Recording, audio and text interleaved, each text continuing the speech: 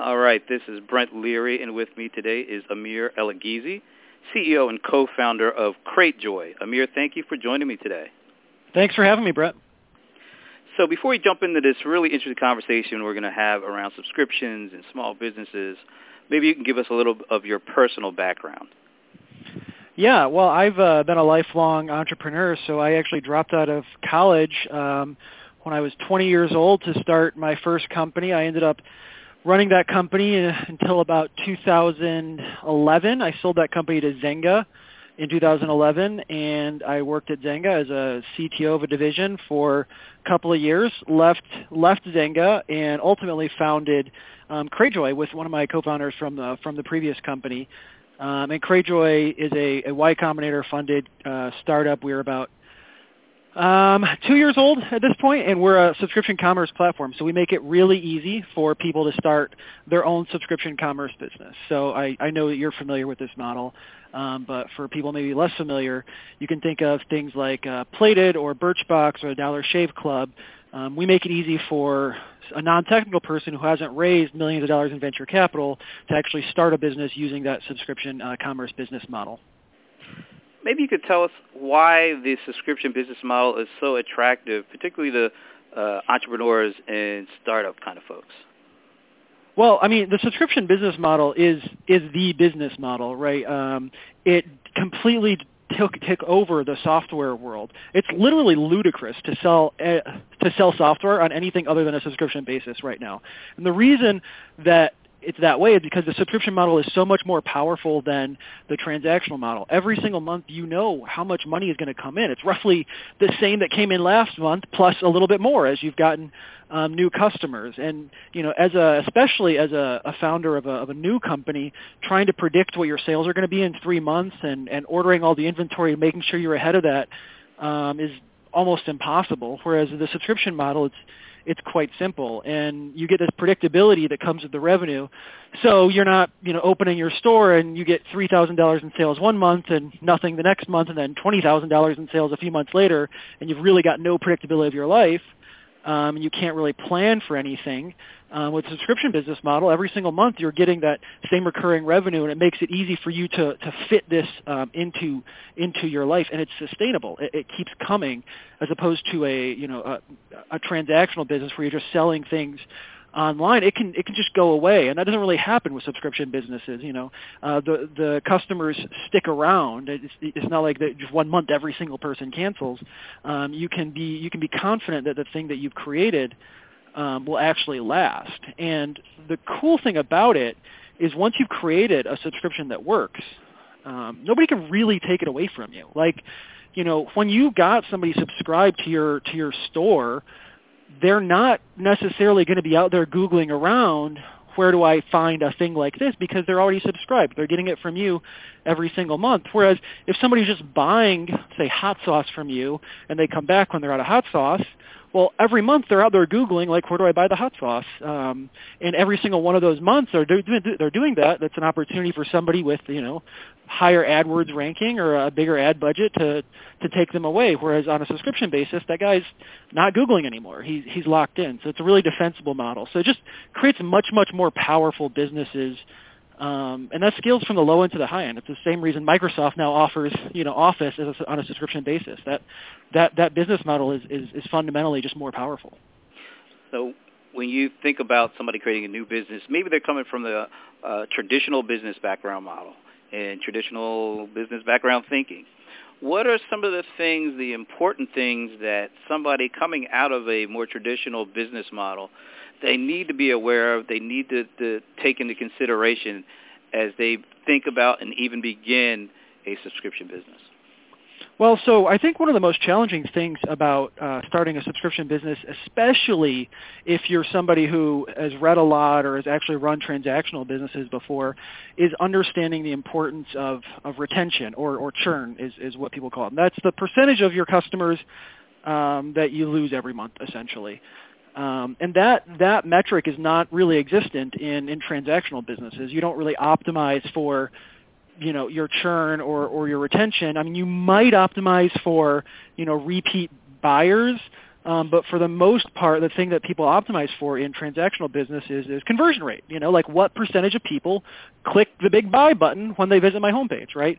And yes, conversion rate matters in subscription to a point. You need to get some people through and actually purchasing, but the thing that really, really matters more than anything is churn. You have to keep your churn really, really low. There's actually a mathematical cap on the number of subscribers and therefore the amount of revenue you can make if based on your churn. So if you're churning off 20% of your subscribers every single month, really doesn't really matter what your conversion rate is, because your user acquisition costs are going to eat up all of your money, and you're never going to have a very big business around it. So it's a mindset shift from I'm trying to get as many people to click buy as possible mindset to a mindset of I'm trying to make sure as many people are extremely happy with my offering as possible, and it's more of a relationship and less of a transaction, if that makes sense.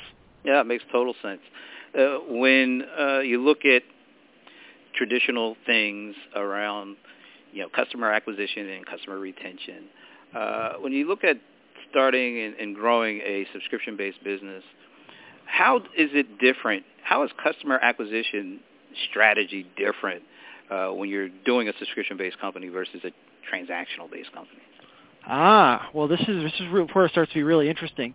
When you have a subscriber base, especially if it's a big, happy subscriber base, your biggest customer acquisition asset is your subscriber base. Because every single one of those happy subscribers is somebody that you talk to every single month, and every single month you have another opportunity to say, hey, delighted customer, why don't you tell your friends about how awesome this subscription is? Or why don't you come write a review?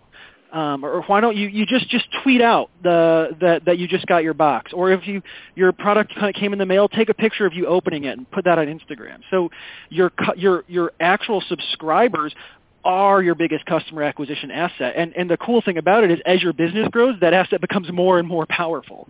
And because you're having those frequent interactions with them, you can really, really maximize the value you get from those subscribers, as opposed to a more transactional business.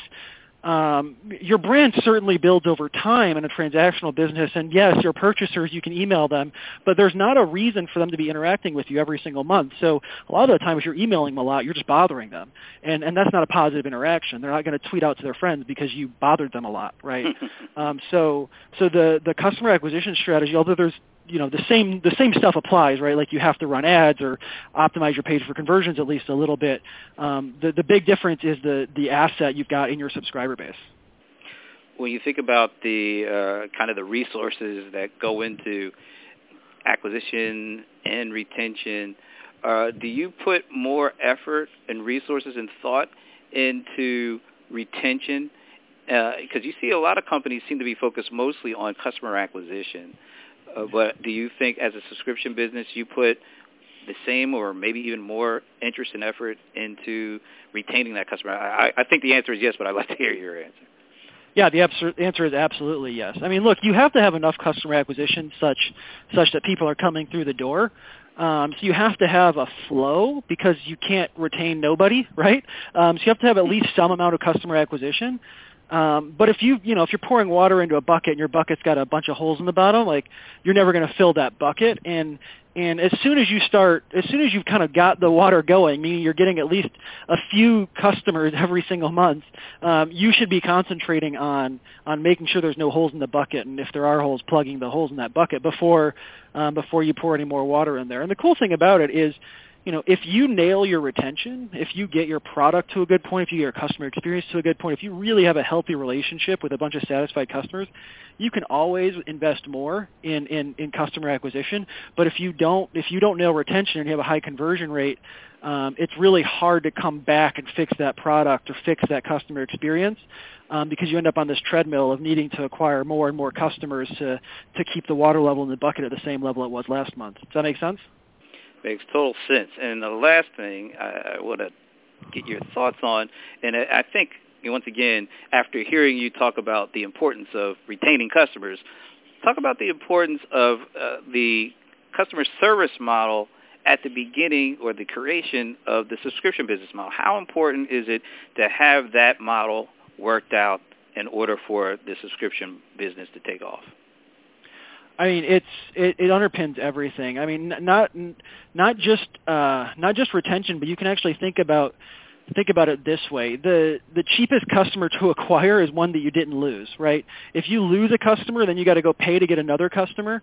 That's really bad. That's you both lost revenue and you had to pay out, so you've kind of like double tapped on getting back to where you were, net zero. And the key to good retention is great customer service. When somebody emails in and says, "Hey, I'm going to be out of town for next month. Can you just skip that month?" Or "Hey, I think you guys sent me the wrong shipments," and you respond, and you can turn that into like a really positive situation for them. They're going to stay subscribed. But if every interaction they have with you is a complete waste of their time, they don't get responses, they're going to cancel because it's easy to cancel, and they're not going to tell their friends about you and all these other things. So customer support is a really, really big piece of this. The big difference between a transactional business and a subscription business is that in a transactional business, the person really is probably only going to come around once or maybe twice if you have like a really high repeat order rate.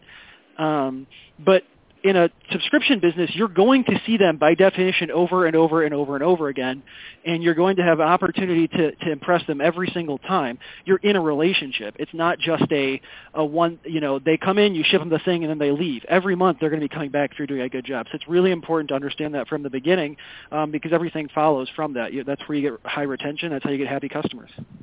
We had a great conversation with Amir Elighizi, co-founder and CEO of Cratejoy. Amir, where can people go online to learn more about what you guys do? Cratejoy.com.